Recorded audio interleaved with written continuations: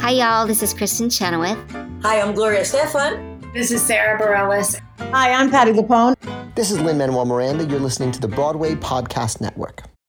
When you need mealtime inspiration, it's worth shopping Kroger, where you'll find over 30,000 mouth-watering choices that excite your inner foodie. And no matter what tasty choice you make, you'll enjoy our everyday low prices, plus extra ways to save, like digital coupons worth over $600 each week. You can also save up to $1 off per gallon at the pump with fuel points. More savings and more inspiring flavors make shopping Kroger worth it every time. Kroger, fresh for everyone. Fuel restrictions apply.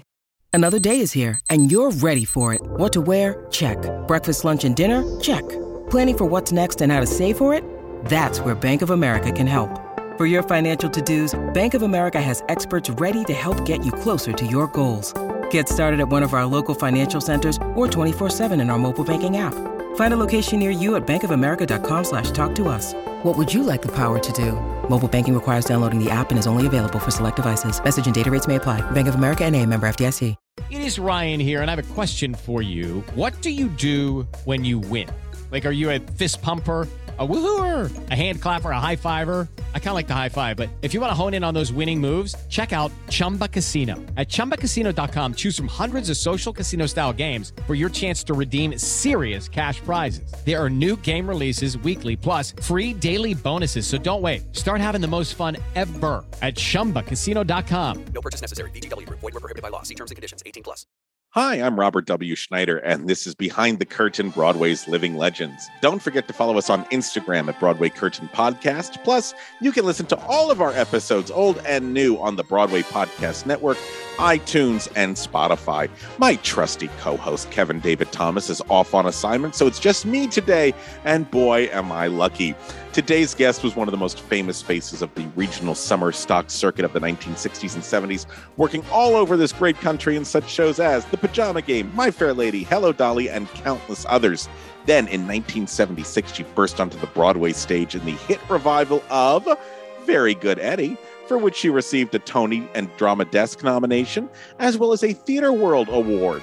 To tell us what it was like to work with such legends as Dorothy Lamour, Ethel Merman, John Raitt, Luigi, and Ray Milland, here is Very Good Eddie's Elsie Darling herself, Virginia Seidel. So, Virginia, thank you so much for joining us today. I'm so happy that you're here. You have worked with some of the greatest entertainers that have ever walked this earth, and we're going to talk about them in a little bit in a second. People like Dorothy Lamour and Sheila McGray, and I mean, the list is... Your list goes on. And then I believe you did Call Me Madam with Ethel Merman at some point? Yes, my very first summer where I got my equity card was in 1968 at the St. Louis Muni Opera. And yes, Miss Merman indeed played Mrs. Sally Adams. Oh my gosh. Okay, well, I'm going to ask... of your company. I love this. I'm going to ask you all about that. So first, where did you grow up, Virginia? I grew up in a south suburb of Chicago, an old suburb. Fortunately, we were right on the Illinois Central commuter line. So a lot of people could just walk to the train to get to what we call the Loop, Chicago's downtown. My mom was a small town dancing teacher. And when, I really turned out to be sort of a brat at the studio when she was teaching. So by the time I was I'd say 9 or 10, she would take me down to Chicago to study with some really great ballet teachers in Chicago.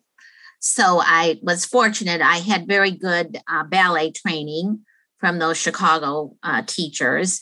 And really that's how I ended up getting the Muni Opera job in the dance ensemble. Now, when you were in Chicago, did you work for George Balanchine? Oh, when I was, yes. Well, actually, fortunately, one of my mother's students, she was the niece of Vita Brown. Now, Vita Brown at that time was George Balanchine's ballet mistress. So, see, New York City Ballet, when they did the Nutcracker here in the mid-50s, only 2 years they brought it to Chicago, not at the Christmas holidays, but in like March. But people still loved it. So they, of course, did not bring their children. So they had auditions at the Opera House. And I think I did see a clipping that 2,000 children auditioned. Oh, wow.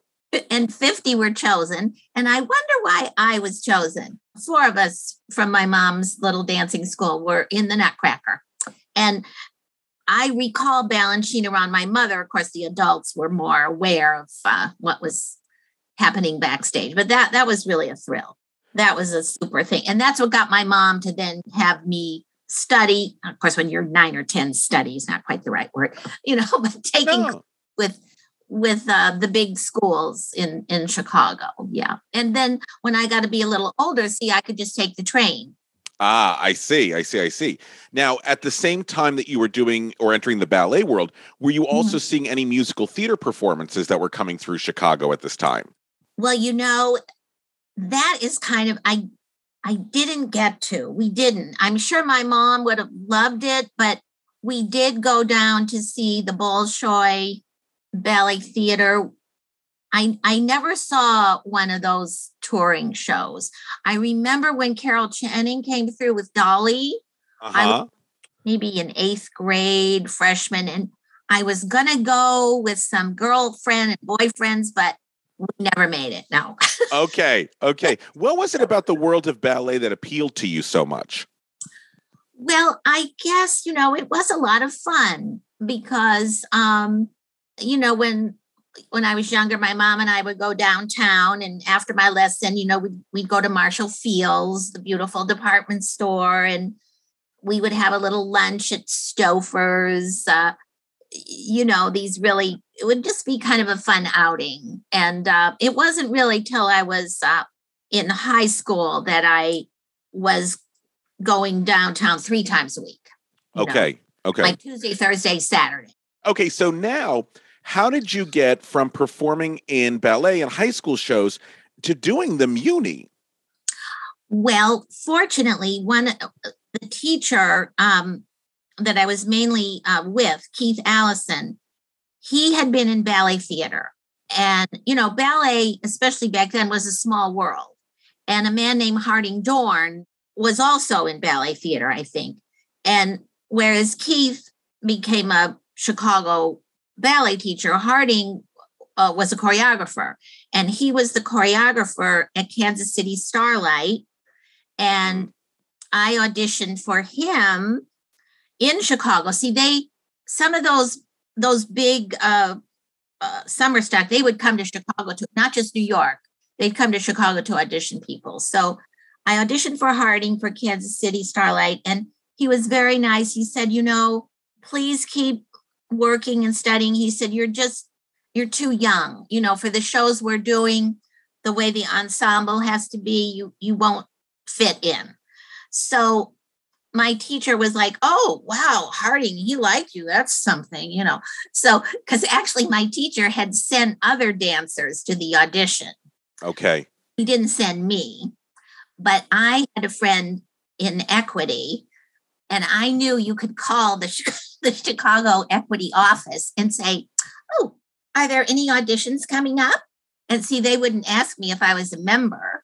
Ah. And they told me about Kansas City Starlight. So my manager was like, oh, well, you went to that audition and Harding liked you. Oh, well, But then Muni Opera had an audition, but that was in St. Louis. So Here we are in Chicago. So my friend Donna and I, we really wanted to go. And we thought, oh, how are we going to get there? Oh, gosh, St. Louis. And now in those days, they had something called student standby on the airlines. Oh. You would go, you just go to the airport, sign in that you wanted to go on the flight from Chicago to St. Louis. And Donna and I both got on. It was $15. I swear, $15 student fare to St. Louis. We stayed at a Hilton Inn by the airport. We didn't know. And then we took a taxi the next morning to the huge, Buell Hall, one of those big, huge municipal places. And it was so exciting because, Crandall Deal was there, who was the My Fair Lady choreographer. It was they had a resident choreographer, but they also, for special shows, they brought Jamie Jameson, who was DeMille's Brigadoon man. So we went through the whole audition, and then we flew back to Chicago. And 2 weeks later, they said, well, you have a callback. So we did the whole thing over again. So we both joined Equity on May 1st, 1968. Oh, my gosh. Which was really a thrill. Really. Now, wait, how did your family feel about this? I think they thought it was fine. I mean, how old was I? was 19, okay. And the Muni was so reputable, and there wasn't ever any problems. I mean, that I knew of, Yeah. We stayed at a great old hotel, we had a suite, a kitchen and a corner room, and it was like $25 a week or something. Oh, fantastic. I would take that now, to be honest with you. Now, I'm so curious, like when you were at the Muni, were you part of a general dance company that was doing all the shows? Or yes. Were you okay, so what was the first season of shows while you were there? Or what shows did you do there? Well, My Fair Lady was first with Douglas Fairbanks Jr., very handsome, wonderful. Eddie Albert was totally great. Margot Mosier, she had been a Julie replacement on Broadway. Oh, wow. And so now that was a big deal. And that was directed by Jimmy Hammerstein, son of. That show, because that was our first show, we could just rehearse like crazy, like for 2 weeks. Lots of big scenes. And we played for 2 weeks. Most of the shows after that, we only rehearsed a week, played a week. I think, I'm not sure but the other shows were Brigadoon with Ann Blythe. Oh my gosh. Bill Hayes, who was actually from my hometown. Call Me Madam with Russell Knipe and Miss Merman. And Donna McKechnie. Oh, fun. Donna was in that. I still am in touch with Donna. Wizard of Oz. Annie Get Your Gun with Kay Stevens. What's her name? Okay. Pajama Game with John Raitt, for heaven's sakes. Okay, so this is pretty legendary. Now, had you been to New York prior to this by any chance for like a vacation or anything? Or yes, I was very fortunate with my mom's side of the family. I had a great aunt and an aunt and a cousin who lived in Manhattan. So a few Easter vacations, my mother and I would come to New York. Now, I was like 8, 9, 10, so we didn't see any shows. I guess I was just too young, to go. I did go to the circus, the Ringling Brothers, and Central Park, and Schrafft's. Of course, that was okay. Back then. Well, when I was a freshman in high school, my mom said, well, we could go to New York and stay in Aunt Pauline's studio because she goes away for the summer. So I studied at the Joffrey School, which was in the West Village then, for 3 weeks. So I was, it was my mom and me. And when we came that first summer when I was at the Joffrey, my mom would go to Wednesday matinees because I was gone at the studio all day. And when I got back, she said, oh, Jenny, she said, I saw the most wonderful show. I want you to see it. So we'll go on Saturday matinee. She loves me. That's the first Broadway show I saw. Oh my gosh, boy, you're lucky. And then when I graduated from high school, I came by myself. And that's when I stayed at Pauline's, Aunt Pauline's, and studied at the Harkness School for a month. What is the Harkness School? Well, Rebecca Harkness was this very wealthy lady. I think she was an oil heiress she was like totally obsessed with ballet. She used to study ballet, and of course she could basically buy a ballet company, which is kind of what she did. And she was supporting the Joffrey Ballet financially, but then she wanted more and more control. And Robert Joffrey was like, no, I'm the ballet master. Yeah. I can't. So she started her own company because she had enough money to do that. And it had a pretty good run. It did some beautiful ballets, but I think eventually it just crumbled in financial crisis. Gotcha. But I did audition for How Now Dow Jones. Oh. Because they had opened, I wasn't in the union yet. Yeah. I could audition for Jack Cole, the famous choreographer. And I didn't get very far, actually. That's okay. Oh, wait. And Mata Hari. Those were two. Wow. They were both kind of flops, I guess. I think How Now Dow Jones went a little further. Yeah. So you could just, without being a member of Actors Equity, you could just go to an open dance call. And was this done on the stage of a theater? Yep.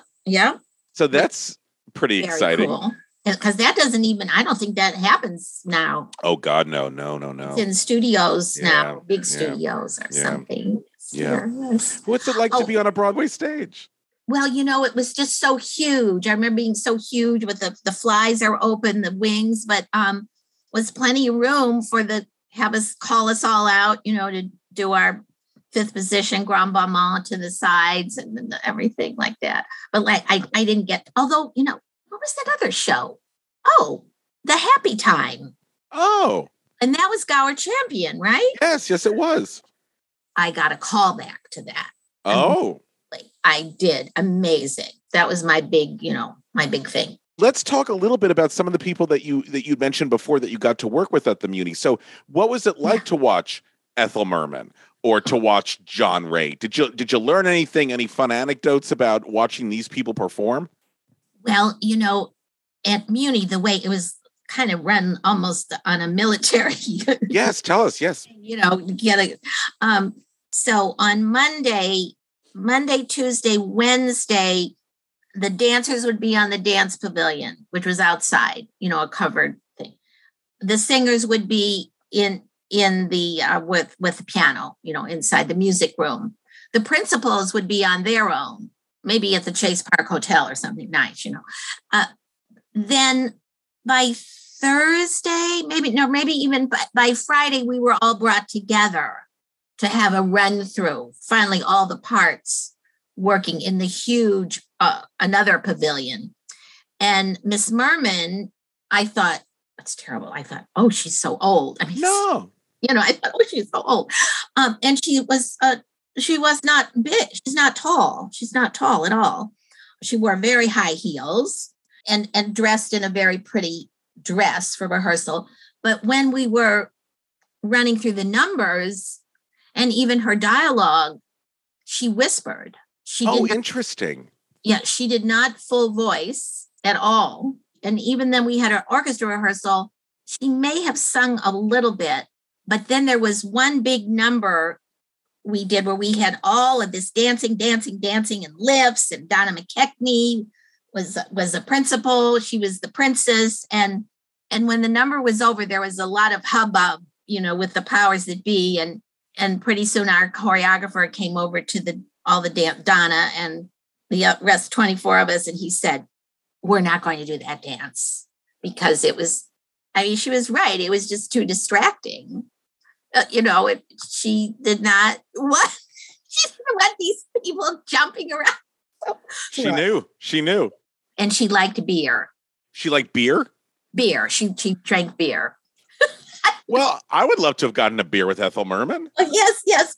I think they must have gone out a little bit, And John Raid, he was very, so good. And his daughter, Bonnie, she came down and we thought, oh, that's his daughter. She's a singer. So this is fantastic. So now, you're working with all of these legends and you don't really even have to leave your own backyard to do it. You don't have to come up to New York.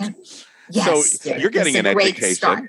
Okay, so now you're done with the season at Muni. Do you go back to Illinois or do you go and try New York? There were inklings like, what should I do? This and that, because three actually, well, even more because maybe the guys, but three of my girlfriends who happened to all live in St. Louis, they were going to New York. That was it. They had done Muni when they were like 16, 17, 18. So they were through with Muni Opera. I mean, as much as they loved it. Got it. But when I got back to Harvey, there was audition for an equity dinner theater. Uh-huh. That was the heyday of dinner theaters. I don't know if you're aware of the dinner theater. Yeah, tell us. Well, at one time, there were 80 equity dinner theaters in the States. I think it's shrunk to maybe under 20, if that, things change, other entertainment things. So I did South Pacific, ensemble, and then Sweet Charity, which was a lot of fun. So I was making some money living at home. Then I did a couple of industrial shows. And then I thought, I want to go to New York to visit, because I could stay at Aunt Pauline's in New York, a small, a little studio, and see my girlfriends and see shows. And that is funny that Luigi was the big jazz teacher then for many years before and after. So I was taking class from Luigi. Also, he was recommended to me because if you were a ballet trained person and you needed to transition to doing more Broadway style, it was good to go to Luigi because his jazz was very lyrical based and he knew how to get ballet people to be a little jazzy, to be jazzier. So I was taking class there. And after class one day in the dressing room, some of the dancers, they were chatting about going to an audition for Take Me Along and Irma la Douce at the Meadowbrook Dinner Theater. Again, dinner theater. And I was just there getting dressed. And one of them said to me, "Are you going to that audition?" I said, well, I'm just visiting. I said, I really, I don't really know. They said, well, you should go. You should go with us. I said, oh, okay. So that was Louisa Flanagan. I always try to remind her of that. Lovely. And, it was a simple dance combination. And, we learned it a few times and then they call you up 5 at a time. And it was a kind of a long, narrow room. And I thought, the choreographer, he didn't see me because I was on the end of 5 girls. And so, then they said we could go out. And then when I was outside, this tall man, Marvin Sprague, he came out and said, "We'd like you to read for a part."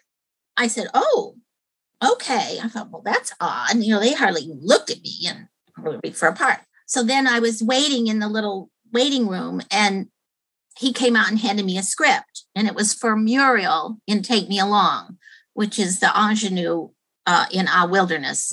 Take Me Along is the musical version of Our Wilderness. So I was reading it. And then in the meantime, there were actresses coming in who were all dressed, they were dressed as to be for the part. And I was a little confused and I went over to one of them and wanted to ask a question.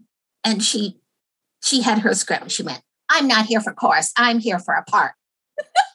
Oh, excuse me. Okay. Robert, "I'm here for a part." I went, "Oh, okay." So I went and sat down. And so they were auditioning some of these other young women. And pretty soon Marvin Sprague, who was the stage manager, big, tall guy, he came out and he said, "Virginia, are you ready?" And I said, I don't know. I said, I haven't memorized this yet. And he said, "You haven't?" He said, "Well, we don't have all day." He said, "You're just going to have to come in right now and audition." You love this, Robert. Wow. So he brings me in and there's Stuart Bishop and Jimmy Smock and Clyde Lawrence, everybody's there. And as I started, I was standing there feeling kind of nervous. He said, "Gentlemen," he said, "Virginia has just informed me she is very sorry, but she has not memorized the script. And they burst out laughing, like they were hysterical. They were hysterical laughing. I thought, oh no. So Stuart Bishop, God bless him, he got up from behind the thing. He said, Virginia, he said, at our audition, you don't have to memorize a script. He said, you just read, you read your part. And as soon as the other person stops talking, he said, you read. I love this. Your next part. Oh, Robert, honest to God, when I did that, and I went out, Marvin came out again. He said, do you have a job now? What are you doing? I said, no. I said, no, I'm just visiting New York. He said, you are? I said, well, he said, listen, it looks pretty good for you. They called me that night. Get out. So wasn't that was beginner's luck? That's what I tell people. And an incredible amount of talent as well, but we'll say beginner's luck for now. What was your go-to audition song? Again, because it was not a singer, I would sing simple songs and sometimes like 1920 songs, because that sort of suited me. Everybody loves my baby. Okay. Loves my baby, but my baby don't, there's hardly any notes there. You know what I mean? The range. Yes. Oh, and then of course there was the era where you'd get an audition. They'd say, sing a rock song. Well, please. I mean, this was out of the question. I had an agent. We go, So I would sing Frank Mills. Okay. Which is, it's a rock song, but it's a ballad. So that was my excuse, I love that. Can you walk us through a little bit about how dinner theater operated? Because I think for a lot of our younger listeners, right. they might not know what that is. Sure. Well, now Meadowbrook, which was in New Jersey, so it had been known as a big nightclub in the swing era, the 40s, 50s. It was already an established venue for nightclub people and a restaurant. So when the dinner theater started there, people would be at their table. They would order from a menu, have dinner, then that would be cleared away, and they might have their coffee or a cocktail or something. But generally, it was very quiet, Then you do the show. So now Meadowbrook was great because it was only 5 nights, Wednesday through maybe a Sunday mat. Now other dinner theaters, they would be buffet. So people would go through the buffet and eat. Yeah, I mean, there was the Chateau de Viles. It was the Chateau de Villes in the Boston area. That was Sylvia Sims' Hello, Dolly, that I did there, the nightclub lady. See, my first Dolly was with Dorothy Lamour at Milwaukee Melody Top. Dorothy Lamour? Yes, because Dorothy was one of the real happening Dollies. Vegas Dolly. And see, a lot of the people, the principals, ensemble too, that I worked with, they had either been on Broadway with Channing, Merman, on tour. That show was so huge. Yeah. Days. Now, when you were doing Dolly, were you in the ensemble or were you playing? Oh, I was Minnie. I was Minnie Fay. Okay. See, again, it was just a perfect part for me because I hadn't really studied that much voice, but both Muriel and Minnie, they sing, but it's not demanding, It's not a big belting thing. It's not, you don't have to have a beautiful high soprano. So that was fortunate that I could always, go to my teacher or coach to work on the music. I know it's always hard when you're in the middle of these shows because you're so focused on your character. But was there anything that you were learning about the craft of acting or performing from either someone like a Dorothy Lamour or some of the directors that you were working with that you still take with you to this day? I remember Stuart Bishop. So he was my first director out at, Take Me Along. Oh, and then the next show was The Boyfriend with Joan Bennett as Madame Dubonnet and Leland Palmer, who is a wonderful dancer, actress, singer, Leland. She was Maisie, and she was quite known. Well, she still would be when she retired. So Stuart, when he would give us the other ladies, at the finishing school, he would advise us to watch Leland. He said, because she has economy of movement. Ah. And because she was a great dancer. But even when, in the scenes, he said, watch her, the economy of movement. She doesn't do any extra fluttering around. And, she always is very, clear. And Bill Guile, my very good Eddie director, I guess it was still the same thing. When I made my first entrance, then I was supposed to hold hands with Nick Wyman and say, "Oh, sweetheart." The audience would laugh a little bit. But soon Bill said, Virginia, when you come on stage, he said, you go up to Nick, but make a circle like you're looking at your surroundings. Like, oh, you see him, but you're making a circle, and then say, "Oh, sweetheart." Well, the difference in the laugh was just incredible. I mean, great. Because he said, I want the audience to really look at you.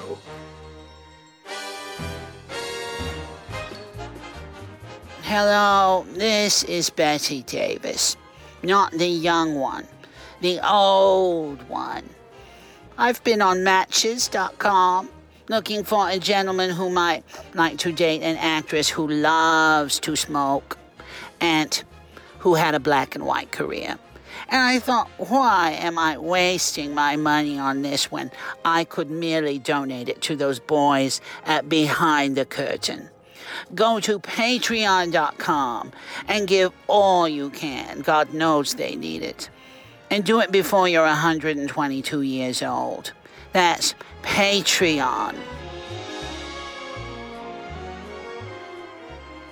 Step into the world of power, loyalty, and luck. I'm gonna make him an offer he can't refuse. With family, cannolis, and spins mean everything. Now, you wanna get mixed up in the family business. Introducing The Godfather at ChumbaCasino.com. Test your luck in the shadowy world of The Godfather slot. Someday, I will call upon you to do a service for me. Play The Godfather, now at ChumbaCasino.com. Welcome to the family. No purchase necessary. VGW Group. Void where prohibited by law. 18+. Terms and conditions apply. With Lucky Land Slots, you can get lucky just about anywhere. Dearly beloved, we are gathered here today to... Has anyone seen the bride and groom? Sorry, we're here. We were getting lucky in the limo and we lost track of time. No, Lucky Land Casino, with cash prizes that add up quicker than a guest registry. In that case, I pronounce you lucky. Play for free at LuckyLandSlots.com. Daily bonuses are waiting. No purchase necessary. Void where prohibited by law. 18+. Terms and conditions apply. See website for details. What do you look for out of a director or a choreographer? Well, I guess it's nice if they're, especially a lot of things I've done, the rehearsal period, it's not long. Yeah. If they're prepared, or at least, they might have something prepared and maybe they teach it and it isn't right. They can adjust it. But to come in cold, unprepared, then people stand around and then people start, making faces and probably. And I guess directors too, maybe. Sure. Have an idea, maybe with blocking, maybe it'll change, but I guess have a plan, just if you have a plan, it can always change. Yes. It can always change, but at least there's something to change. Yes. At least there's something there. Now, let's talk about Very Good Eddie. How did that come into your world? Well, in 1972, I had an agent and they sent me to the Goodspeed Opera auditions for Good News. Uh-huh. And I got principal roles in both of those shows. And it was just a blast doing so many great songs in Good News. Oh my goodness. Just Imagine, Button Up Your Overcoat. It's a great score. It was such fun. Jim Brochu was in there. Oh, Jim, love him. He lives in the other building. I love him. Oh, Jim, he's a doll. These shows were older. Yes. At a time when we were having Company and Hair and all these rock shows. Yes. Why was Goodspeed bringing back these older shows from the 10s and 20s? Well, Goodspeed, I think, first of all, the theater is just a jewel. It's an old, I think, 1876 opera house on the Connecticut River, had been used. And then, of course, when the steamboats stopped going up, it became a warehouse. It was derelict. And at some point, the state of Connecticut and probably some benefactors, they fixed it up. Because La Mancha started there, Man of La Mancha. That got them set. And then I think they just decided to do old shows. And that's what they did for many years. Well, that summer was good news. Then Sunny, which starred Leland Palmer and David Christmas, dear friend of mine, just passed on. And Where's Charlie? They did Where's Charlie? So that was the three for that summer. Then it was 2 years later that they were doing Miss Liberty and Very Good Eddie. And they had a wonderful orchestrator who would work with the old scores, put them together. And David Tozer, the costumer, they just knew how to present these.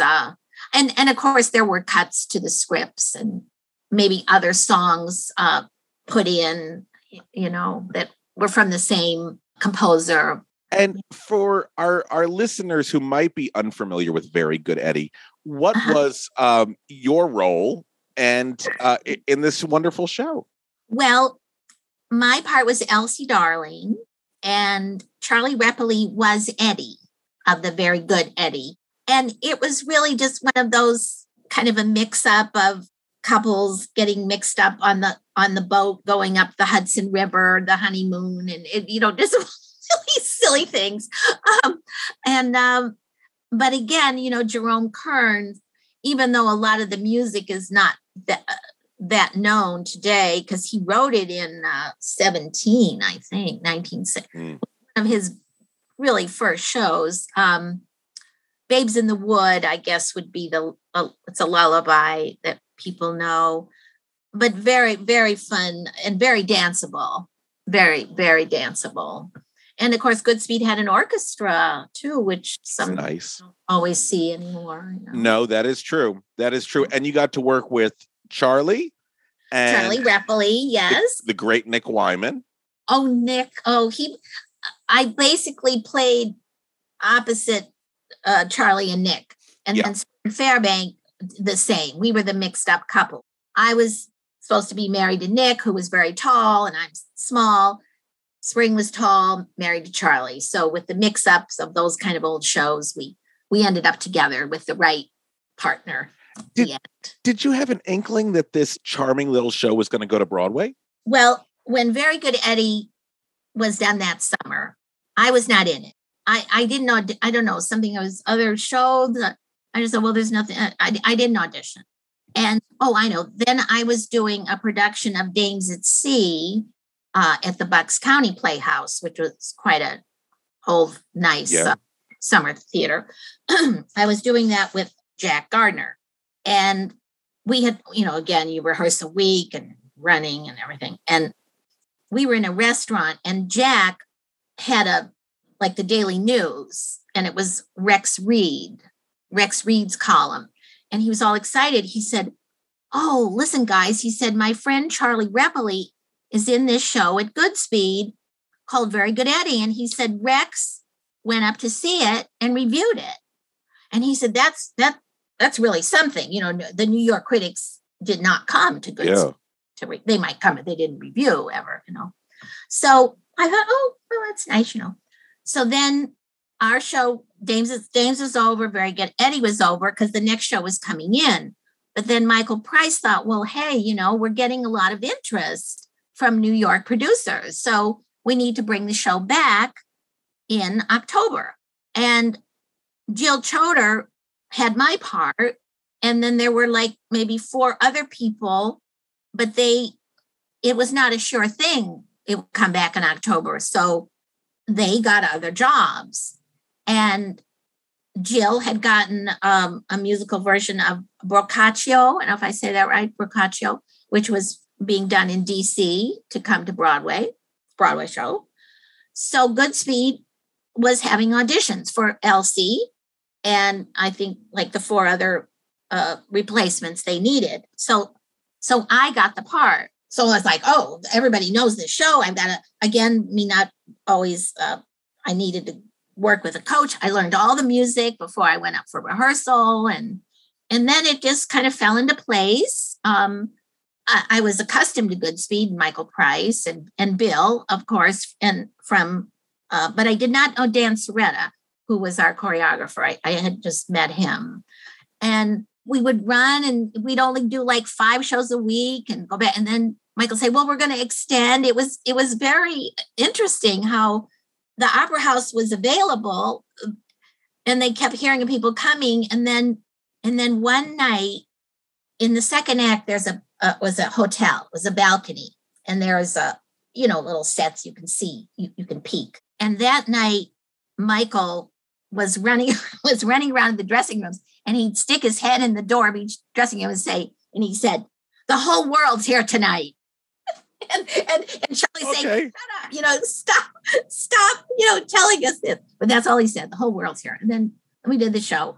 But then at the curtain call, I was still up in behind my little room. And so when the curtain call started, I was looking out and I saw David Merrick in the audience. He was like 5th row on the aisle. I mean, you can't miss him. I mean, he was a tall man with, a dark mustache, and he was applauding. And while he was applauding, he was turning around. And the person he was turning around to was Bernard Jacobs, the Mr. Schubert man, So that was it. They just said, we're taking the show to Broadway. Now, again, that happens, Robert, because they had the booth. The booth was empty. It was next to Chorus Line. What could be a better spot? That'd be right on the Schubert Alley. And it's just a matter of like, a couple of weeks. And then that was it. And what was it like to make your Broadway debut? Well, it just seemed like we were all set. And then we rehearsed up the New York School of Ballet, which had been, George Balanchine's old studio. And we opened like on the 4th night.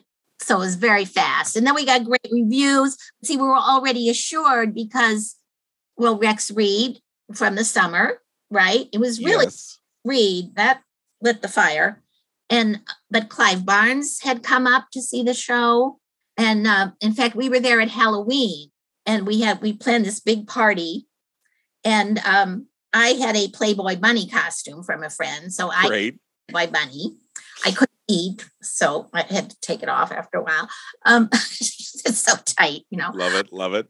And Charlie, he had a white T-shirt, and he had, with magic pen, what do you call it, a Sharpie, he printed the Clive Barnes review on that T-shirt, and he made a mask, what do you call it, decoupage? Yes. Of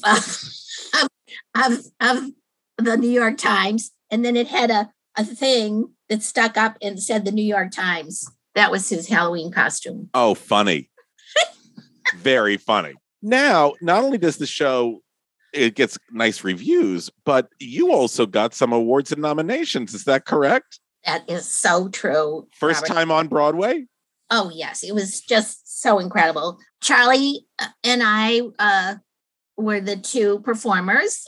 We were nominated in Best Featured, which was fine with us. For Tony's, yeah.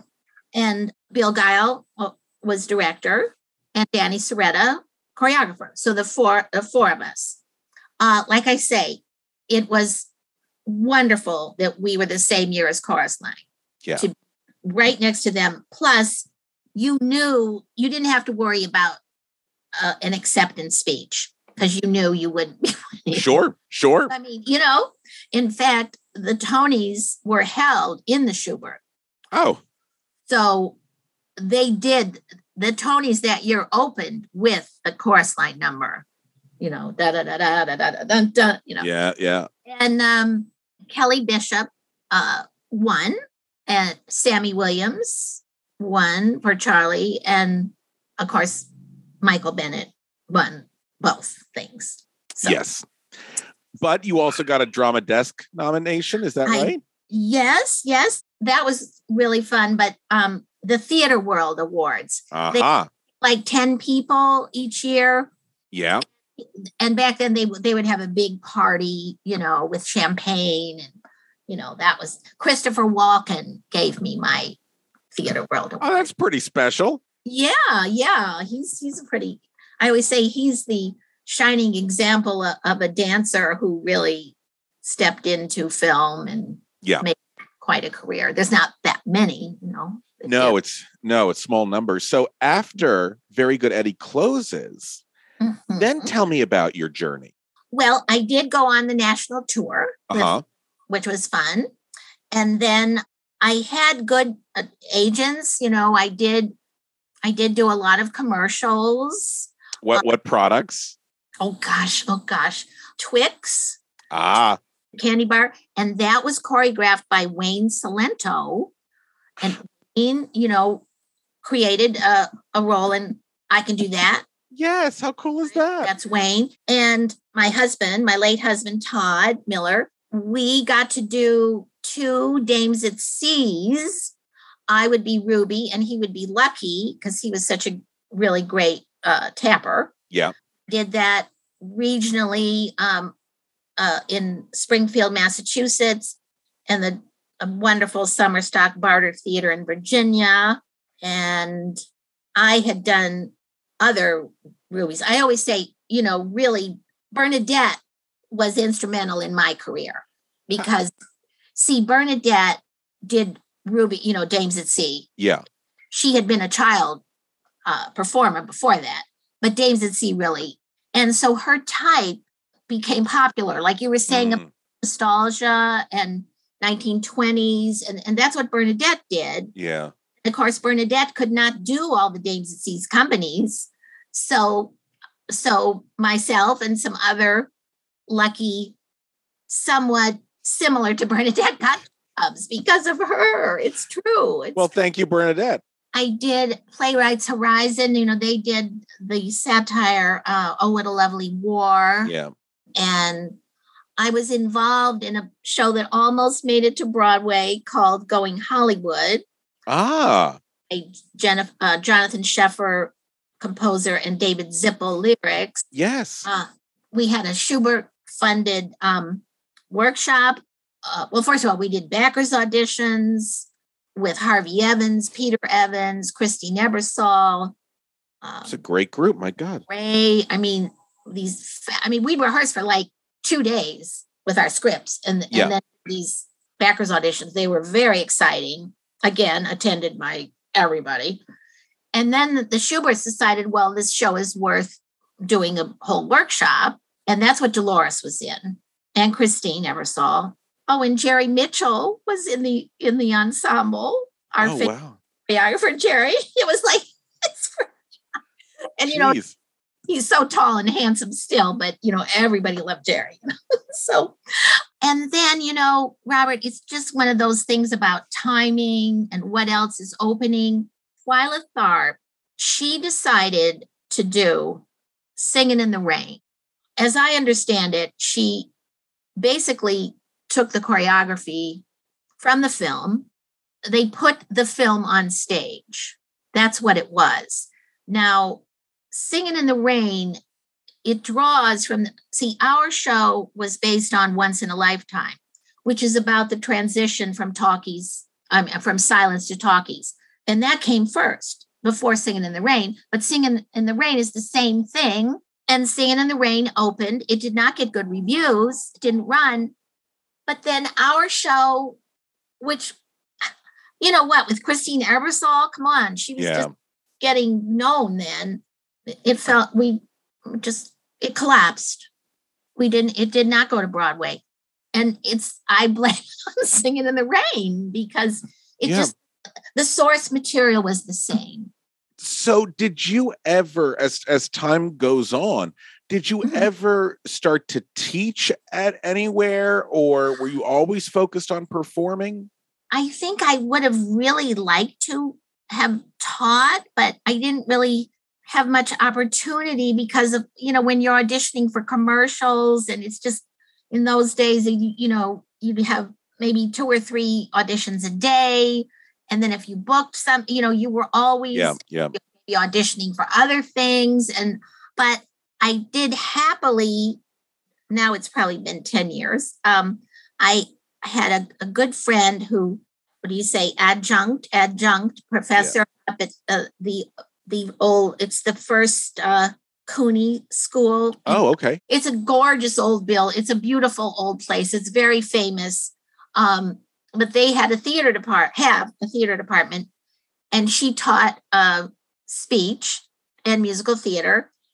And she was able to get a budget for me to come up and teach theater dance a few times. And I loved the kids. They were so great. The guys, they were game, they weren't dancers. Really, no one was a dancer, but I knew enough to do things that they could do. And amazing. Now, tell us a little bit about your work with Dancers Over 40. Oh, Dancers Over 40, yes. Well, I always say no one joins till they're at least 47. Great. Okay. I love that. Gosh, I guess I don't know if I joined right away, but I had good friends who were involved in it. And then it was what's really been nice about it is that, because this was before the internet when it started. So there would be these parties and get-togethers, small concerts where you could reconnect with people you hadn't seen for a long time. Yeah. I think it's a good organization. It's small, small nonprofit, but they've done a lot of really good things. They preserve things for Lincoln Center, for the library. Yes, but you also received a pretty big award from them. Did you know? Oh, that's right. The Legacy Award. Yes. Yes, that's right. Yes, in 18. Well, congratulations and well deserved. Oh, it was fun. They pick maybe 4 people to honor, and it's always at a fun dinner, and everybody has a blast. Yes. Well, I am so happy that you won it. It's a fantastic organization. The question we always ask people towards the end of our interviews is the same one I'm going to ask you, which is, what do you know now as a performer that maybe you wished you had known when you first started out, when you first came to New York City? Oh, gosh. I was so lucky that I came with my equity card, right? I realize now that was very big, that I came here with my union card so I could go to auditions. I had my family here, my mom's side. But I guess, for Dancers Over 40, they asked a similar thing. And I just said for young people, there's the Episcopal Actors Guild, which is very inexpensive to join. It's not it's for all, what do they say? All faiths or none. They have a guild hall. They have lots, even through the whole pandemic. They have actors' nights. You can discount resumes and pictures. It's just such a great community for anybody, but especially young people coming that might not have a network. And also, actually, Dancers Over 40 is open to young people too. This is great advice. Just simple things. You know what? Sometimes those simple things are the things that we need the most. Virginia, it has been such an absolute joy and pleasure getting to talk to you today. Thank you so much for sharing your story with us. Well, the same here, Robert. Very fun. Very fun. All right. Take care. Okay. Thank you.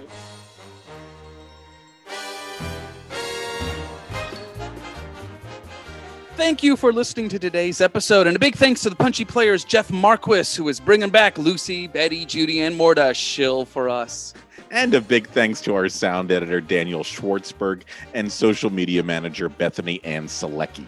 And don't forget, we want more folks to hear these incredible stories, and that's where you come in. In order for people to find out about us, we need lots of ratings on iTunes. So head on over to iTunes, search for Behind the Curtain, Broadway's Living Legends, click on our logo, click on ratings and reviews, then write a review and leave us 5 stars and make us feel as special as Eliza Doolittle on Eliza Doolittle Day. Or you can leave us just 1 star and you can make us feel as bad as Annie did in that really weird production in Boston where Annie dreamt that she was being adopted, but then she ended up back in the orphanage, right back where she started. Yeah, true story. Rob saw it. Yes, and it was Betty. It was bizarre. I was there. I was. Oh, good. So head on over to iTunes and make us feel even more special than we already do.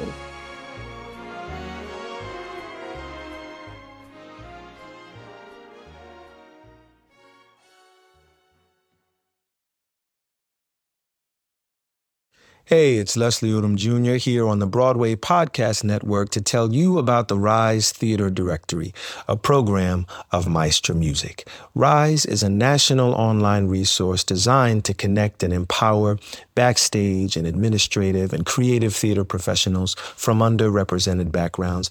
If you work or aspire to work in the theater community, this can help you find your next project. And if you hire theater professionals, search the Rise Theater Directory to find your next team. Create your profile now and get more information by visiting risetheater.org. That's theater with an RERISETHEATRE.org, because only together we rise.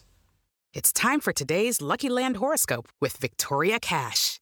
Life's gotten mundane, so shake up the daily routine and be adventurous with a trip to Lucky Land. You know what they say, your chance to win starts with a spin.